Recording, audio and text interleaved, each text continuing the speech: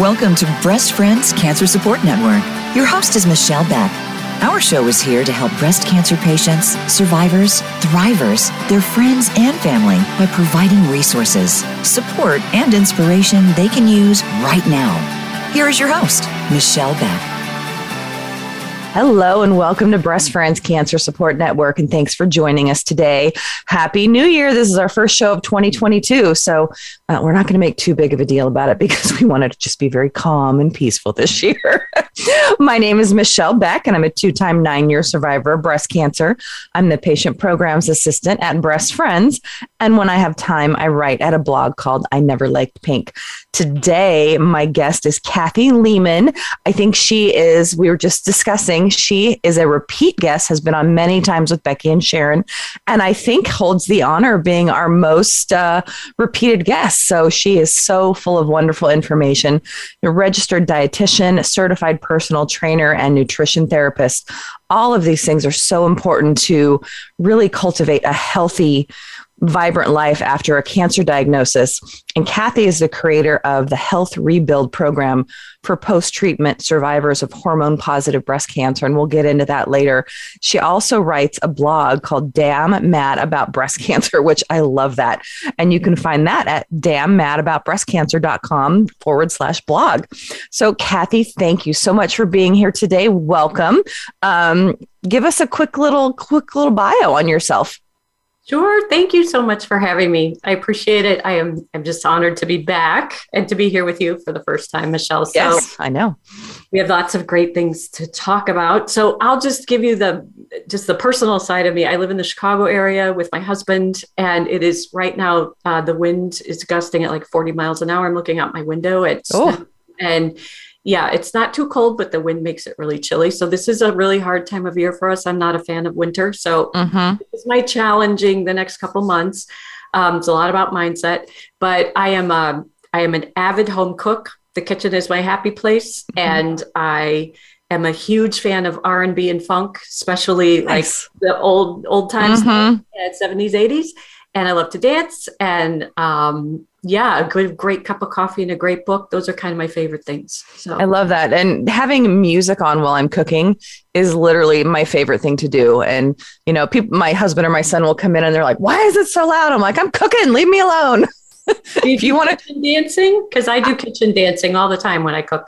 I do. My son is vibrantly embarrassed about me. I'm like, I don't care. This is what I want to do. And I want to quickly talk about one thing you said. It's all about mindset. And you were talking about it in terms of winter and getting through it. But really, that's about what we're going to talk about today is being able to get your mind in that proper place to really get yourself into a healthy place after cancer, which can be challenging for so many people.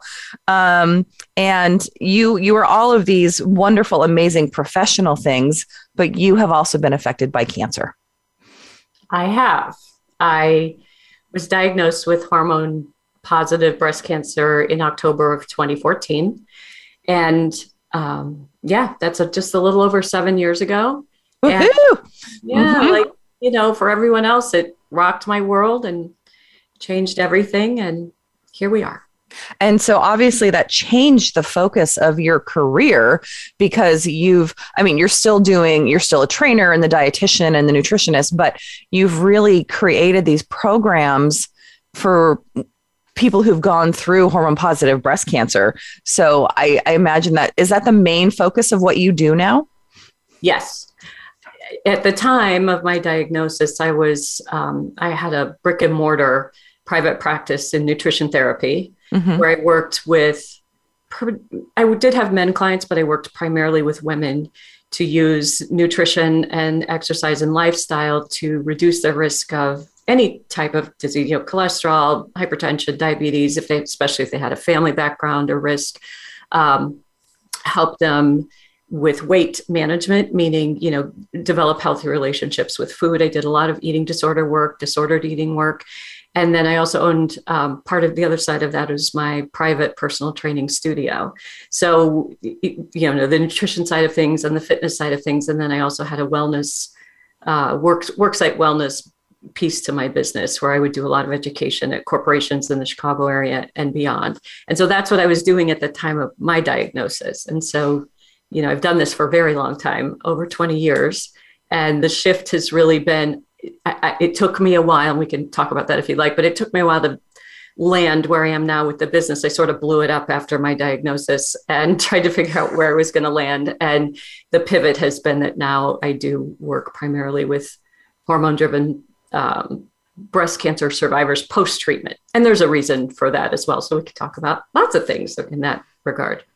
Well, tell me that reason. Why? What was the main thing that made you say, gosh, I really want to focus my practice on this? So at the time of my diagnosis, you can imagine, I was like everyone, I was just baffled. I mean, I have no family history. I now know that's common.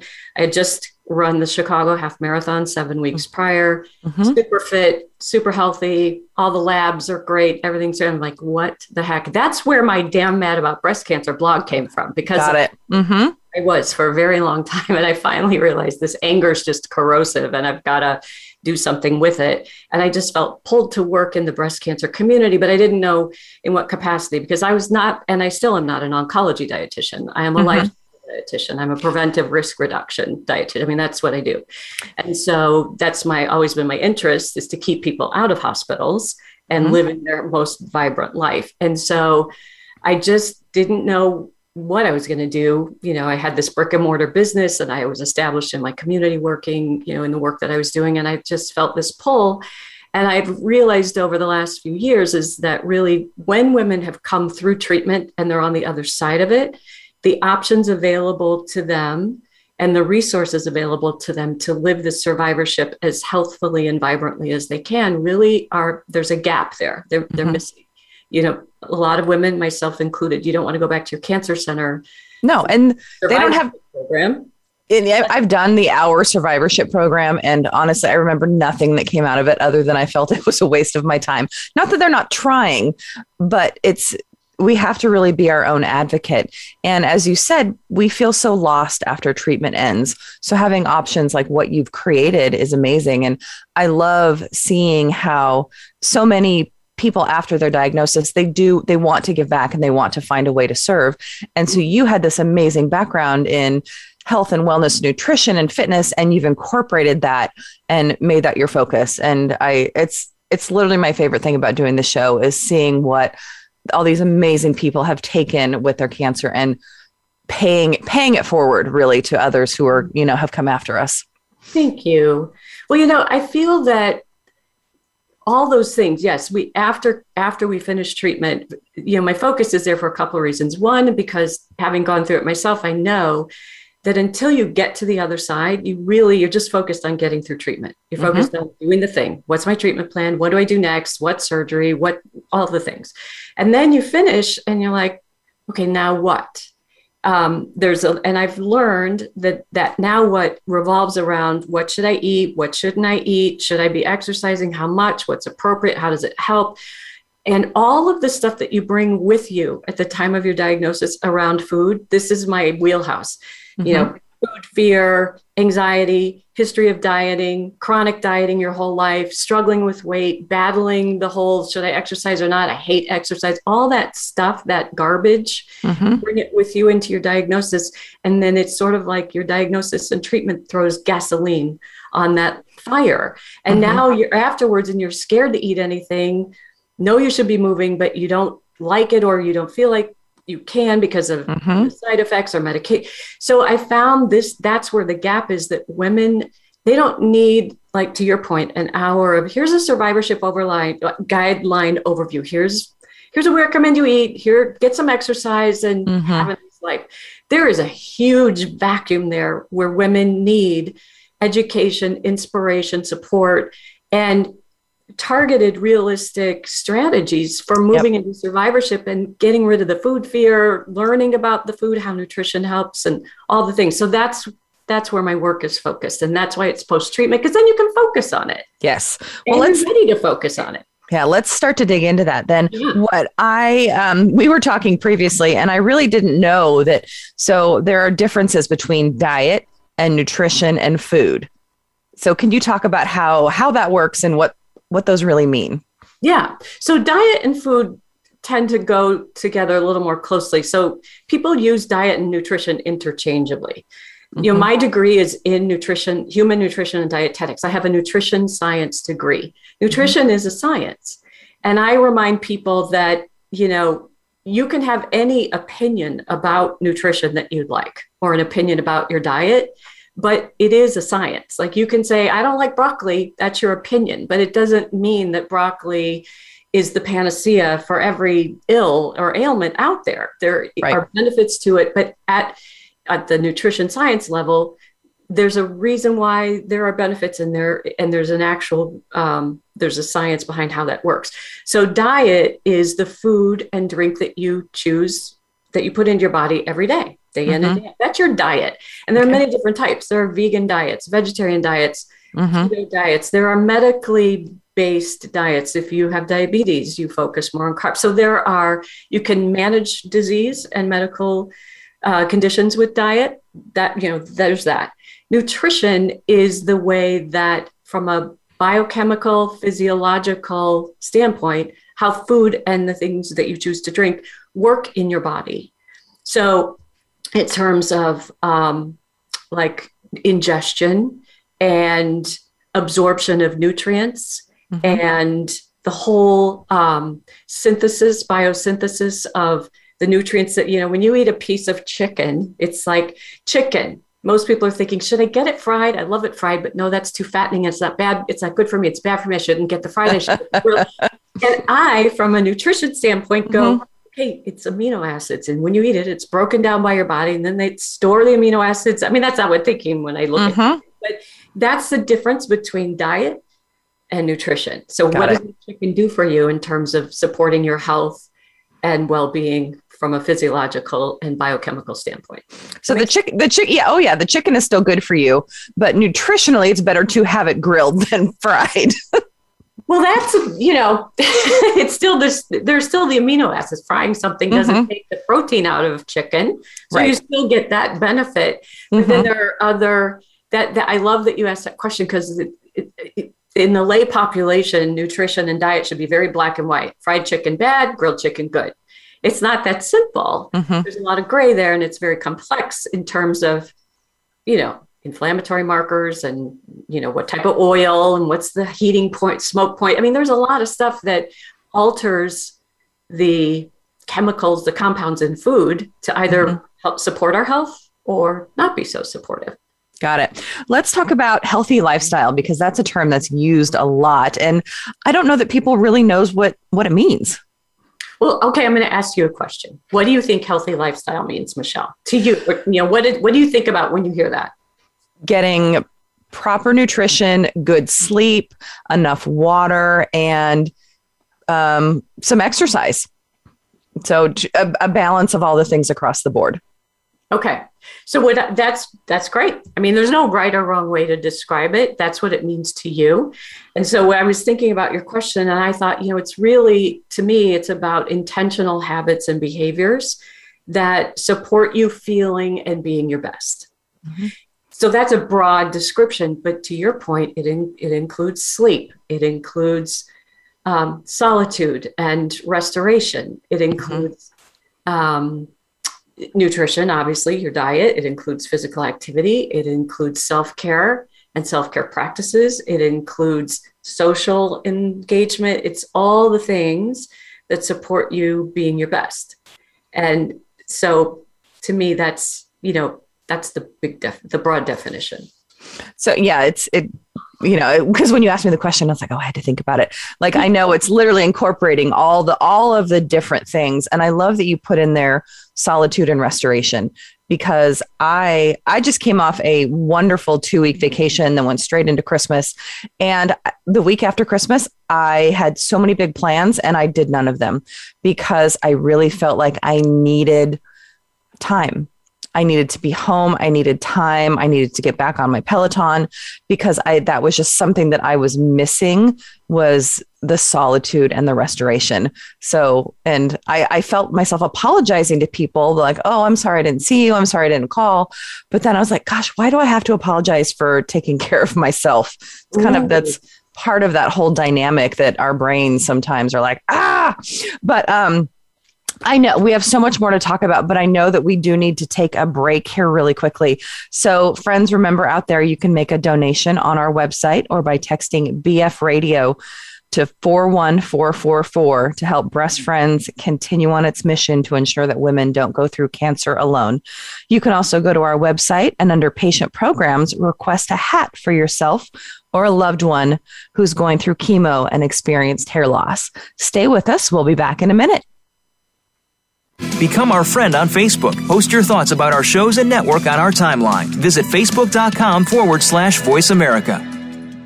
Navigating clinical trials for yourself or a loved one can be incredibly overwhelming, and that's why we built Clara Health. We created the Clara platform in collaboration with advocates to provide an accessible and patient-centered way to connect with clinical trials. Our team is here to support you in making informed and autonomous decisions about your treatment options. If you'd like to learn more, visit clarahealth.com. Thank you for listening today. Breast Friends needs your support. We rely on donations to continue our mission that no woman goes through cancer alone and to keep the show going. Please consider making a tax-deductible donation to Breast Friends. You can text BF Radio to 41444 or visit us at breastfriends.org to donate. You can also like us on Facebook at Breast Friends of Oregon or follow us on Instagram at Breast Friends PDX. Be sure to tune in to the Voice America Health and Wellness channel every Wednesday at 9 a.m. Pacific, 12 p.m. Eastern Time for Breast Friends Cancer Support Network. Have you friended us on Facebook yet? Why not? Just go to facebook.com/Voice America or search for the keywords Voice America. Once you are part of our Facebook network, you'll receive daily messages about what's happening with our shows, this week's featured guests, and new happenings at the Voice America Talk Radio Network. And you can add your voice to the always active discussions on our timeline. Just go to facebook.com/Voice America or search for Voice America.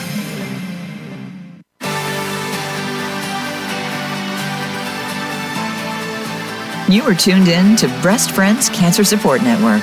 To reach the program today, please call us at 1-866-472-5792. Again, that's 1-866-472-5792. You may also send an email to Michelle Beck at breastfriends.org. Now, back to the show. Hello and welcome back. I'm Michelle Beck and my guest is Kathy Lehman. On Instagram, you can find her at hormone.breastcancer.dietitian. You should totally find her as soon as the show is over because she has such fun little videos and snippets of good information that it's like every day there's like a new Kathy. It's like, oh, hi. So, but Kathy, before break, we were talking about how important it is for a healthy lifestyle to focus on so many elements. And that's important for everyone, not just those who've gone through breast cancer. Yes. Yes. Sorry, I had a brain fade there for a moment. So, how do you think is like the best way? We'll start with nutrition, determining like your nutrition habits, because you've gone through treatment and then like after you said everything blows up and you're trying to figure it all again. How do you realize what is the best nutrition for you after treatment? Because it will change as time goes on. Okay, you just stumped me. How does it change? So I would say it's kind of a continuum, because when you come out of treatment, you're exhausted and you're tired and you feel like your body's probably depleted. And then you might want to do some things right away to build it up. And then afterwards you're like, okay, let's stable it out and do this for more long term. I gotcha. Okay. That's interesting. I love that you shared that, because I'm thinking about the women that I work with who come into my program and just that I have conversations with, out in the social media world and beyond. Immediately after treatment, they're sort of terrified, and they don't trust themselves about what they should do to take care of themselves, particularly if, as I mentioned before, they're coming out of this with these notions of, I was really a mess before my cancer. I was out of shape and I was overweight and I wasn't eating well and I was drinking too much alcohol and maybe someone smoked, and they're really beating themselves up about all of those habits. So I find right after treatment, they tend to throw all that out, is the thinking. I'll just do everything differently. I'm going to eat perfectly. I'm not going to drink alcohol. I'm never going to touch sugar, blah, blah, blah, blah, blah. And that's what I call white knuckling your way into survivorship, because those are such, it's too all or nothing, and it's impossible. It's not realistic enough. It's impossible to sustain that. So maybe you can do that for a while, and, through just sheer will, because you're like, nope, I'm not eating anything that's not on this little list. But you can't, I encourage women to think about long-term. To your point, the continuum of your survivorship is lifelong. Can you sustain and maintain what you're doing right now when you travel? You just went on a lovely vacation. Could you do all the things that you say you have to do perfectly when you're traveling? When it's a holiday, when it's your birthday, when you're working late, when you're on a project, when you have grandkids around and you have them for a week. Think about your life and how you live it.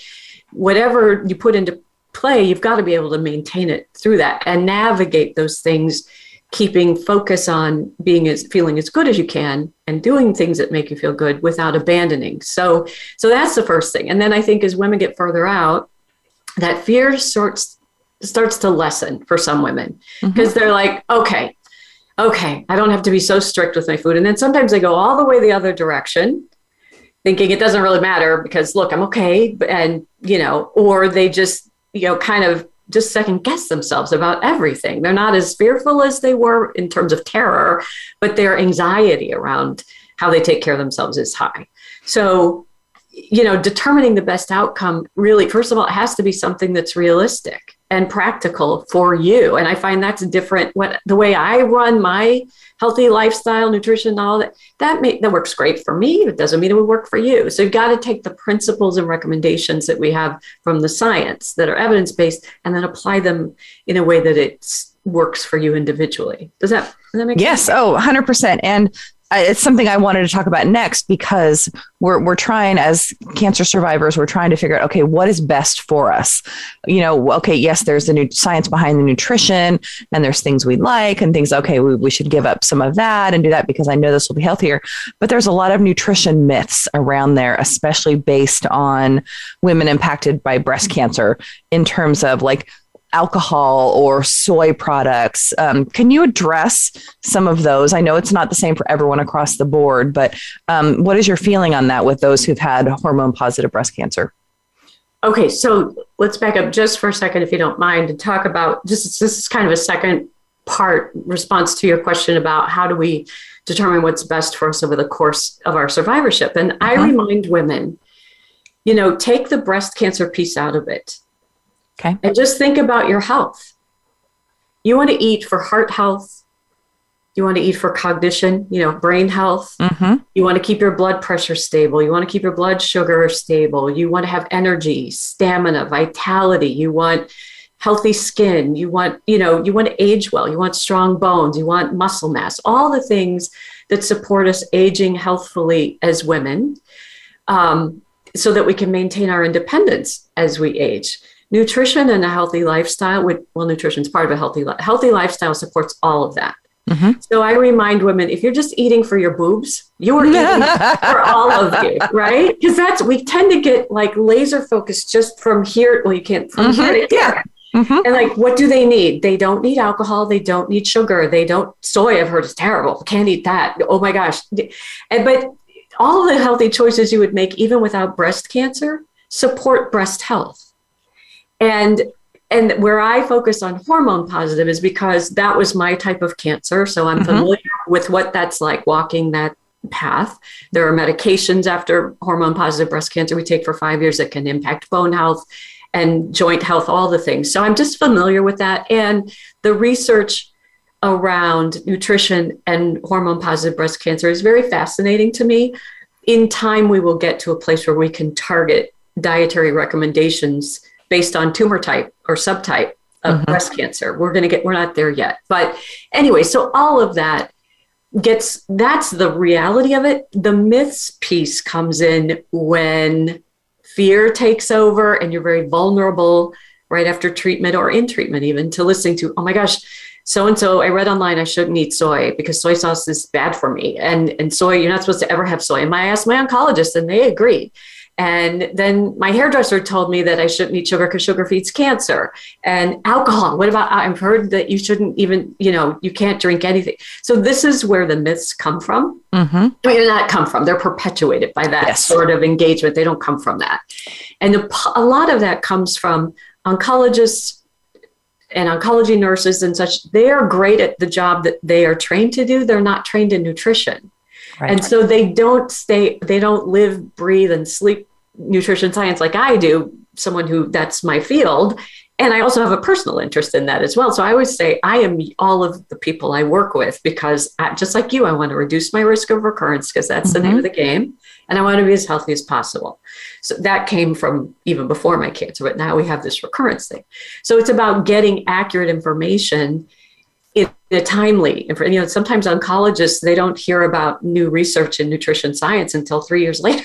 They're like, wait, soy's not okay? And they don't really know, but you don't get accurate, consistent information. So it's the credibility of who you're getting information from is one thing to look at. Because, and again, back to like, even if you didn't have breast cancer, too much alcohol, too much added sugar, too much, unhealthy food, it's not healthy for anyone. Moderation. Yeah, well, in moderation, I kind of have a love-hate relationship with that term. Okay. What's moderation to you, right, would not be moderation to me or someone else. So again, moderation, I think, is open to interpretation. We all know that broccoli and apples are healthier for us than nacho cheese fake dip and tortilla chips that are, 5 bags for $1.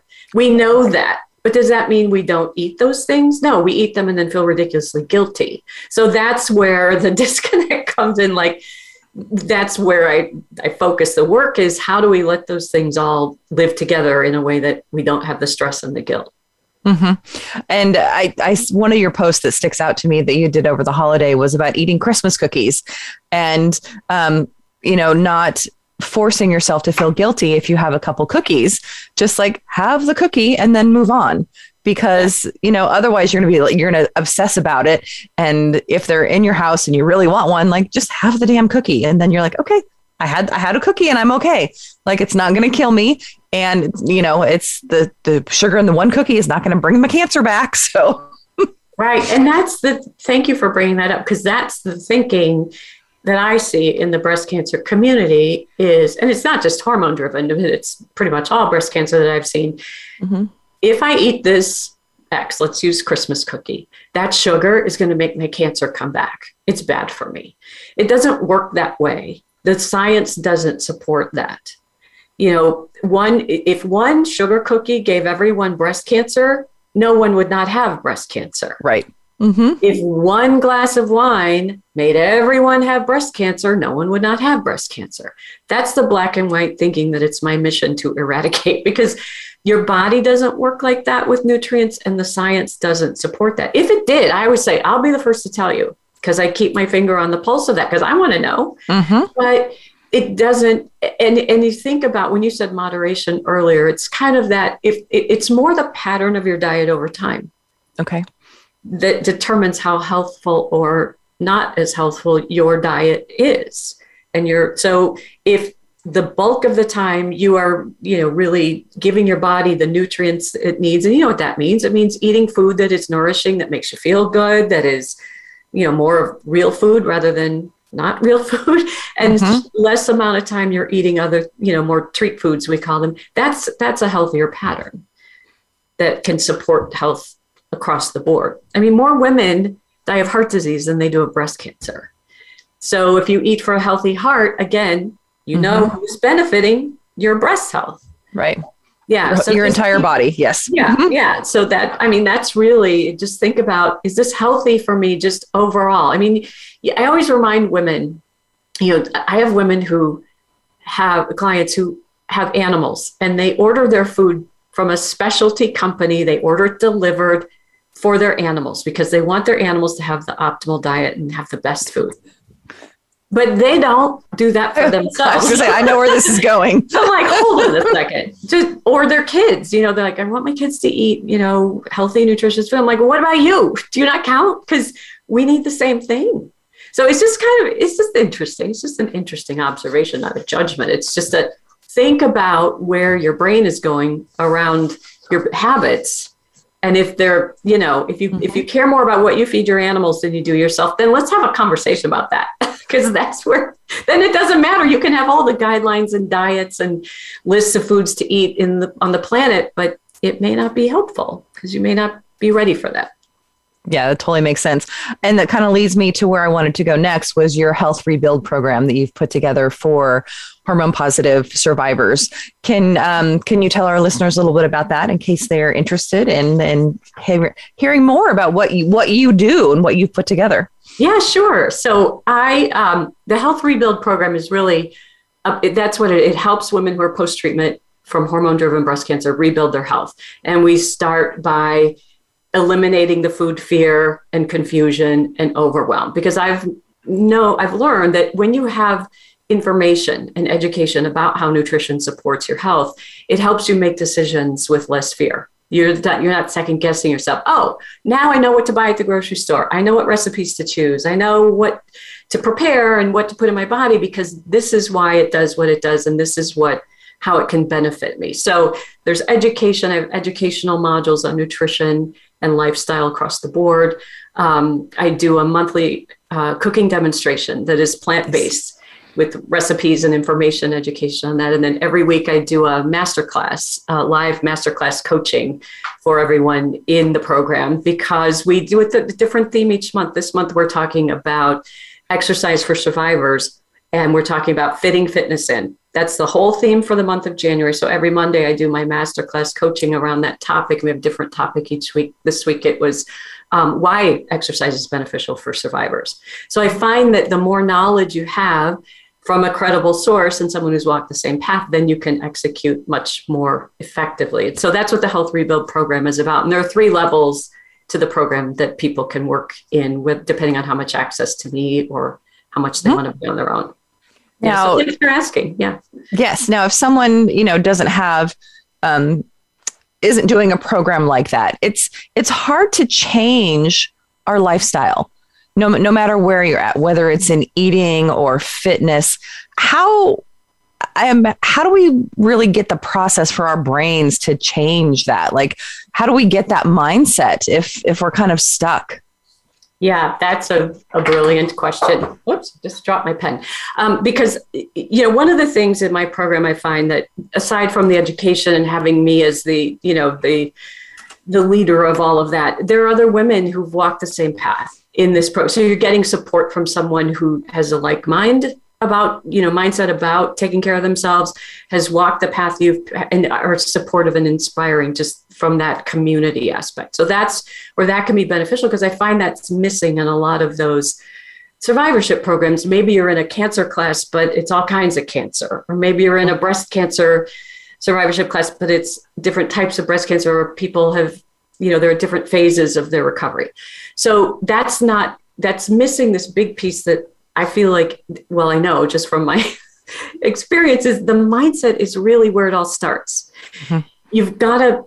You were saying it's a multi-step process, starts in our brains. First of all, you have to decide that it's important to you to take care of yourself, that you are valuable enough and that this is a high enough priority to take that, make that commitment. And then you've got to believe you can actually execute on it. And then you have to be intentional about going forward with that action.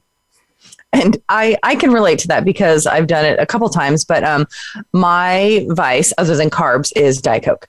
And it's like, I love it. It satisfies me. It makes me happy. And I've chosen to no longer buy it at my home. At first I was like, I'm going to give it up altogether. And then I'm like, okay, that just might be a little bit too hard. So I will have it if I go out, which right now nobody's going out. That's right. And So for me, that was a really conscious decision because I want to be healthier. I know the more soda you drink, it's not good for you in many ways. And then the artificial sweeteners are not good for your body as well. And so I'm like, I've really had to change that mindset. Like, okay, no matter how much I love this, it's not healthy for me. And so I need to find a way to move forward. And so for me, cutting it down to maybe like 1 or 2 a week is much better than 14 a week, because I used to have one every day at lunch and dinner. So, sometimes you have to take those baby steps to get where you need to go. You always have to take baby steps to get where you need to go. And I love your strategy. That's a very intentional, deliberate strategy, and it's a brilliant one.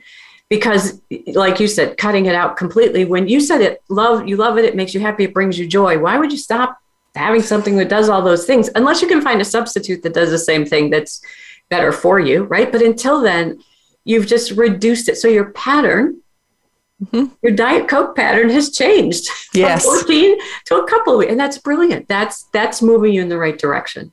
Yes. So we're going to continue to talk about everything when we come back. We need to take a short break. Remember, listeners out there, I do put together Warrior Stories episodes. You can email me at michellebeck@breastfriends.org with your stories of inspiration, what helped you through your cancer journey, or how your life has changed for the better since cancer. So please send them, because I would love to see them. So stay with us. We'll be back soon. Become our friend on Facebook. Post your thoughts about our shows and network on our timeline. Visit facebook.com/Voice America. Navigating clinical trials for yourself or a loved one can be incredibly overwhelming, and that's why we built Clara Health. We created the Clara platform in collaboration with advocates to provide an accessible and patient-centered way to connect with clinical trials. Our team is here to support you in making informed and autonomous decisions about your treatment options. If you'd like to learn more, visit clarahealth.com. Thank you for listening today. Breast Friends needs your support. We rely on donations to continue our mission that no woman goes through cancer alone, and to keep the show going. Please consider making a tax-deductible donation to Breast Friends. You can text BF Radio to 41444 or visit us at breastfriends.org to donate. You can also like us on Facebook at Breast Friends of Oregon or follow us on Instagram at Breast Friends PDX. Be sure to tune in to the Voice America Health and Wellness channel every Wednesday at 9 a.m. Pacific, 12 p.m. Eastern Time for Breast Friends Cancer Support Network. Have you friended us on Facebook yet? Why not? Just go to facebook.com/Voice America or search for the keywords Voice America. Once you are part of our Facebook network, you'll receive daily messages about what's happening with our shows, this week's featured guests, and new happenings at the Voice America Talk Radio Network. And you can add your voice to the always active discussions on our timeline. Just go to facebook.com/Voice America or search for Voice America.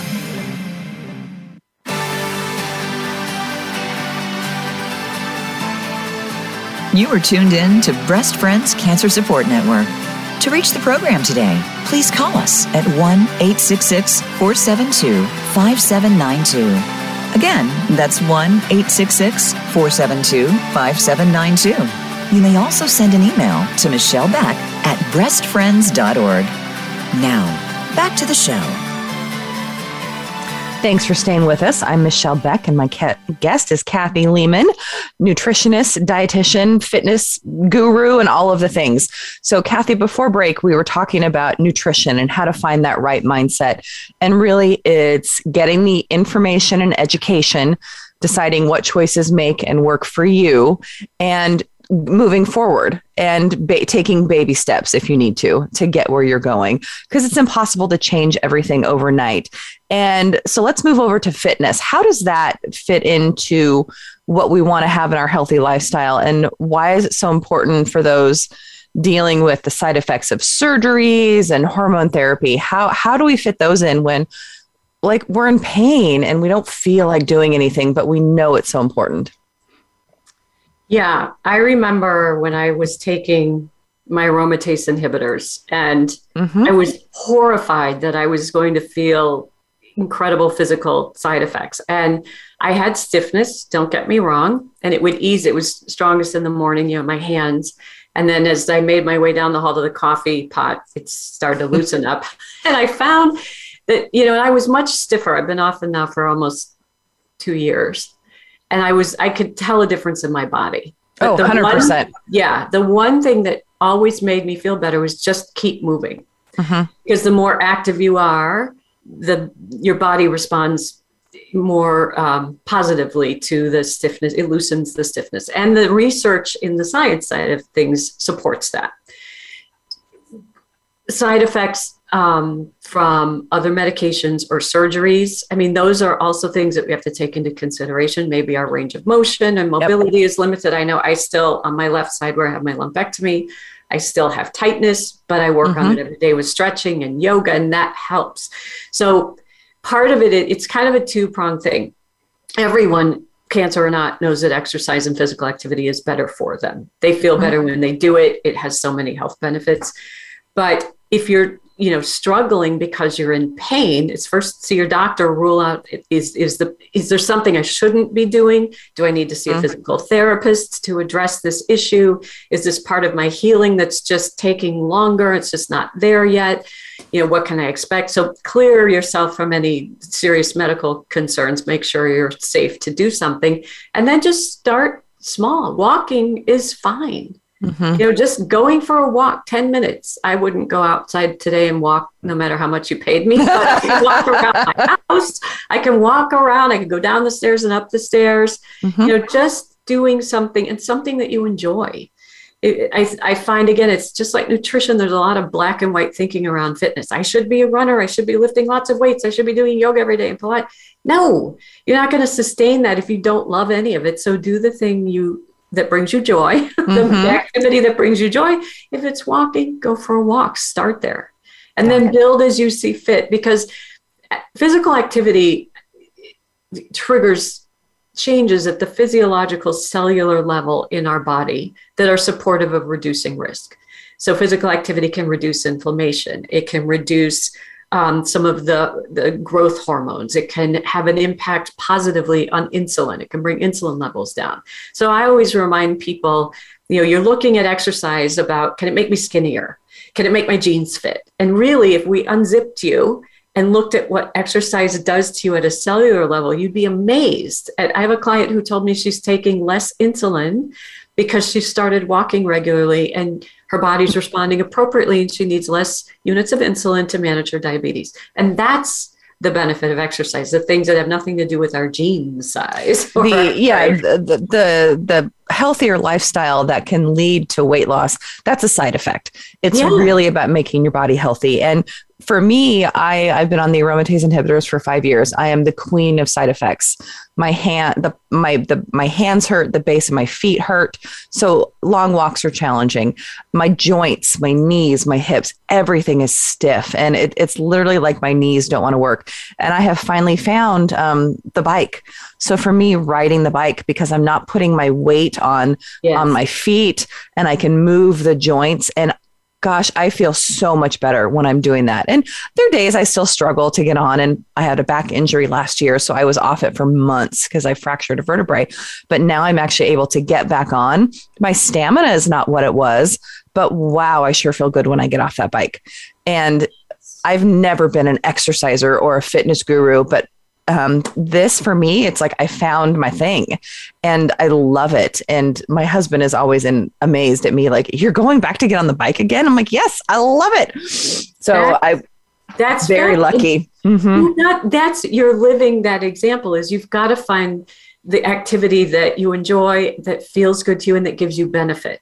Maybe it's swimming for someone else because there's no pounding, or, it's just easier on the body and joints. And for you, it's the bike.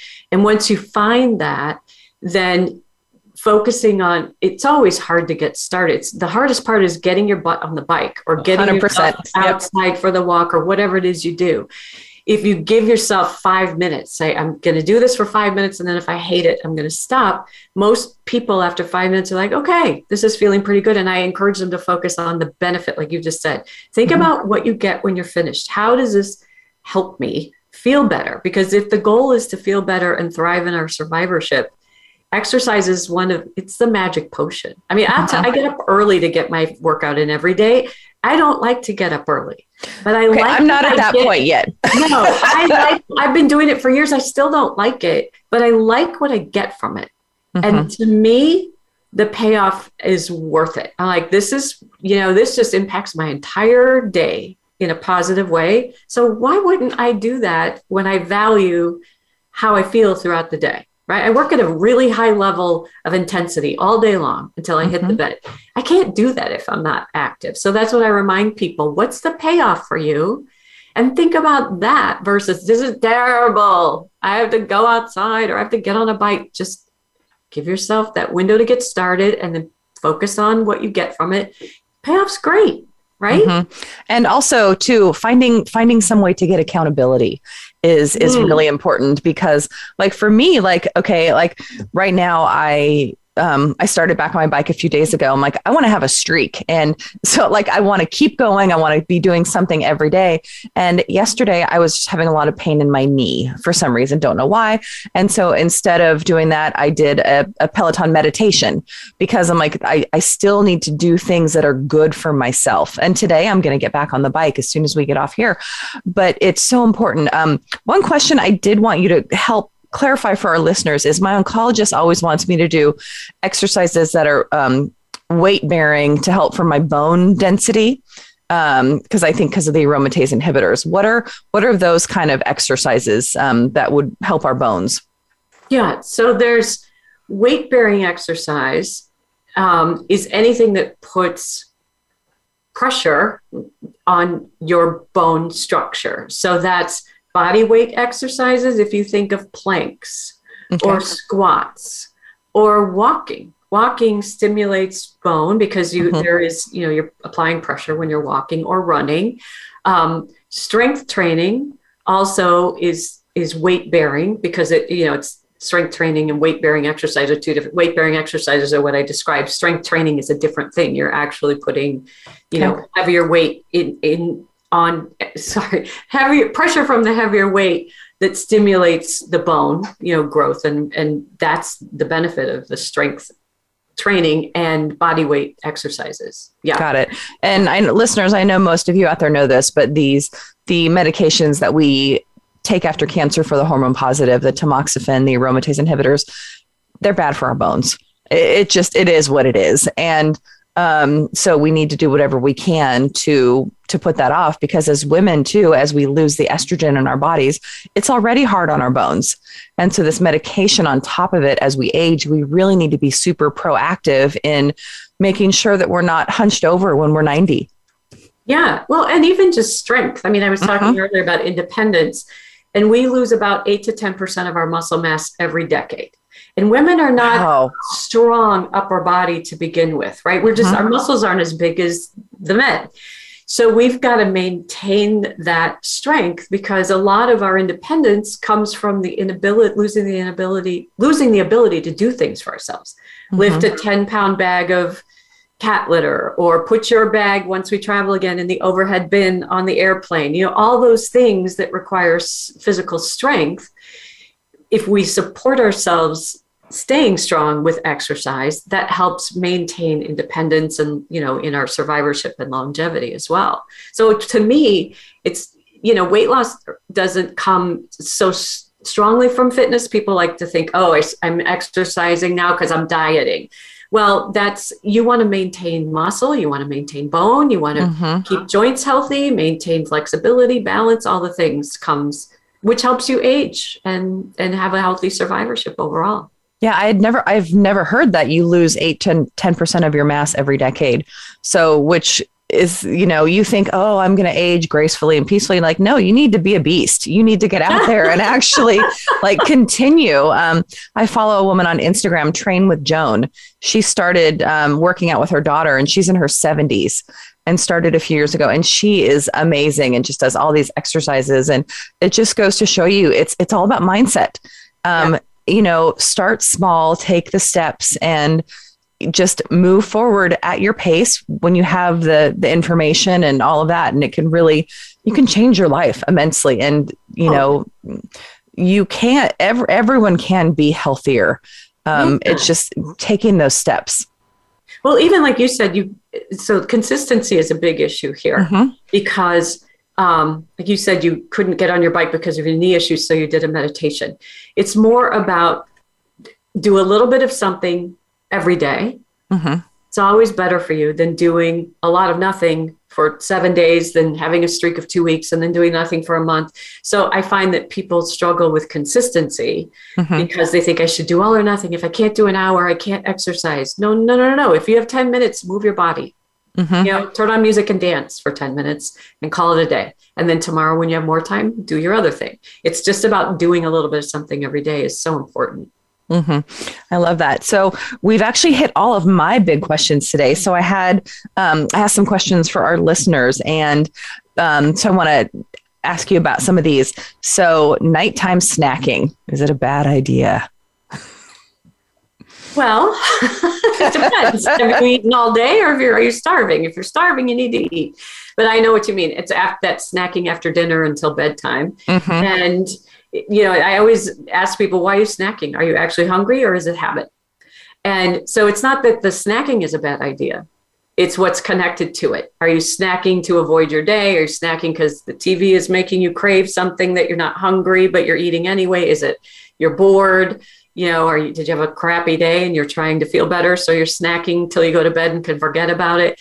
That's where the trouble comes in. But we're less active at night. And so you're probably eating extra calories you don't need. You're not snacking on carrots, I'm sure. So, you're probably getting in like lower nutritional value foods. And by the way, when you go to bed on a full stomach, your insulin level is up, inflammatory markers, all of insulin-like growth hormone, all of these biomarkers that can point to potentially increased risk of recurrence because you're not allowing your body to calm down at night and just digest and metabolize.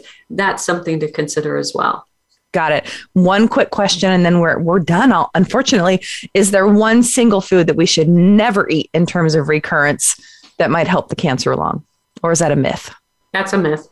Okay. Well, that's a good answer. I like that. So short and sweet, it's a myth. There is no single food that has that power. Again, if there were, I'd be telling everybody. Got it. Okay.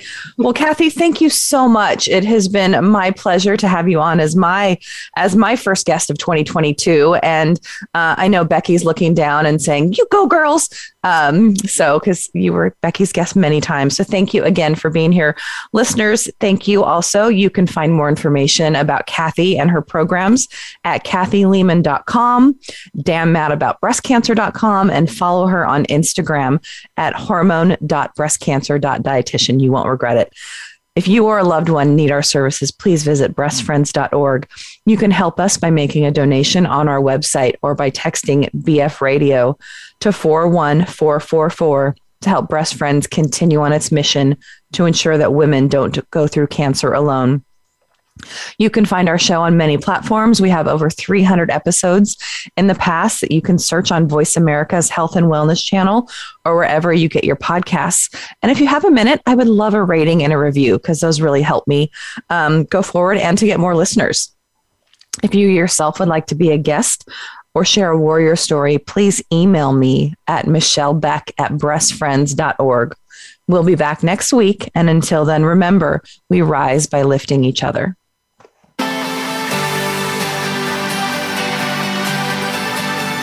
Thank you for listening to Breast Friends Cancer Support Network. Please join Michelle Beck again next Wednesday at 9 a.m. Pacific, 12 p.m. Eastern Time on the Voice America Health and Wellness Channel. We rise by lifting each other.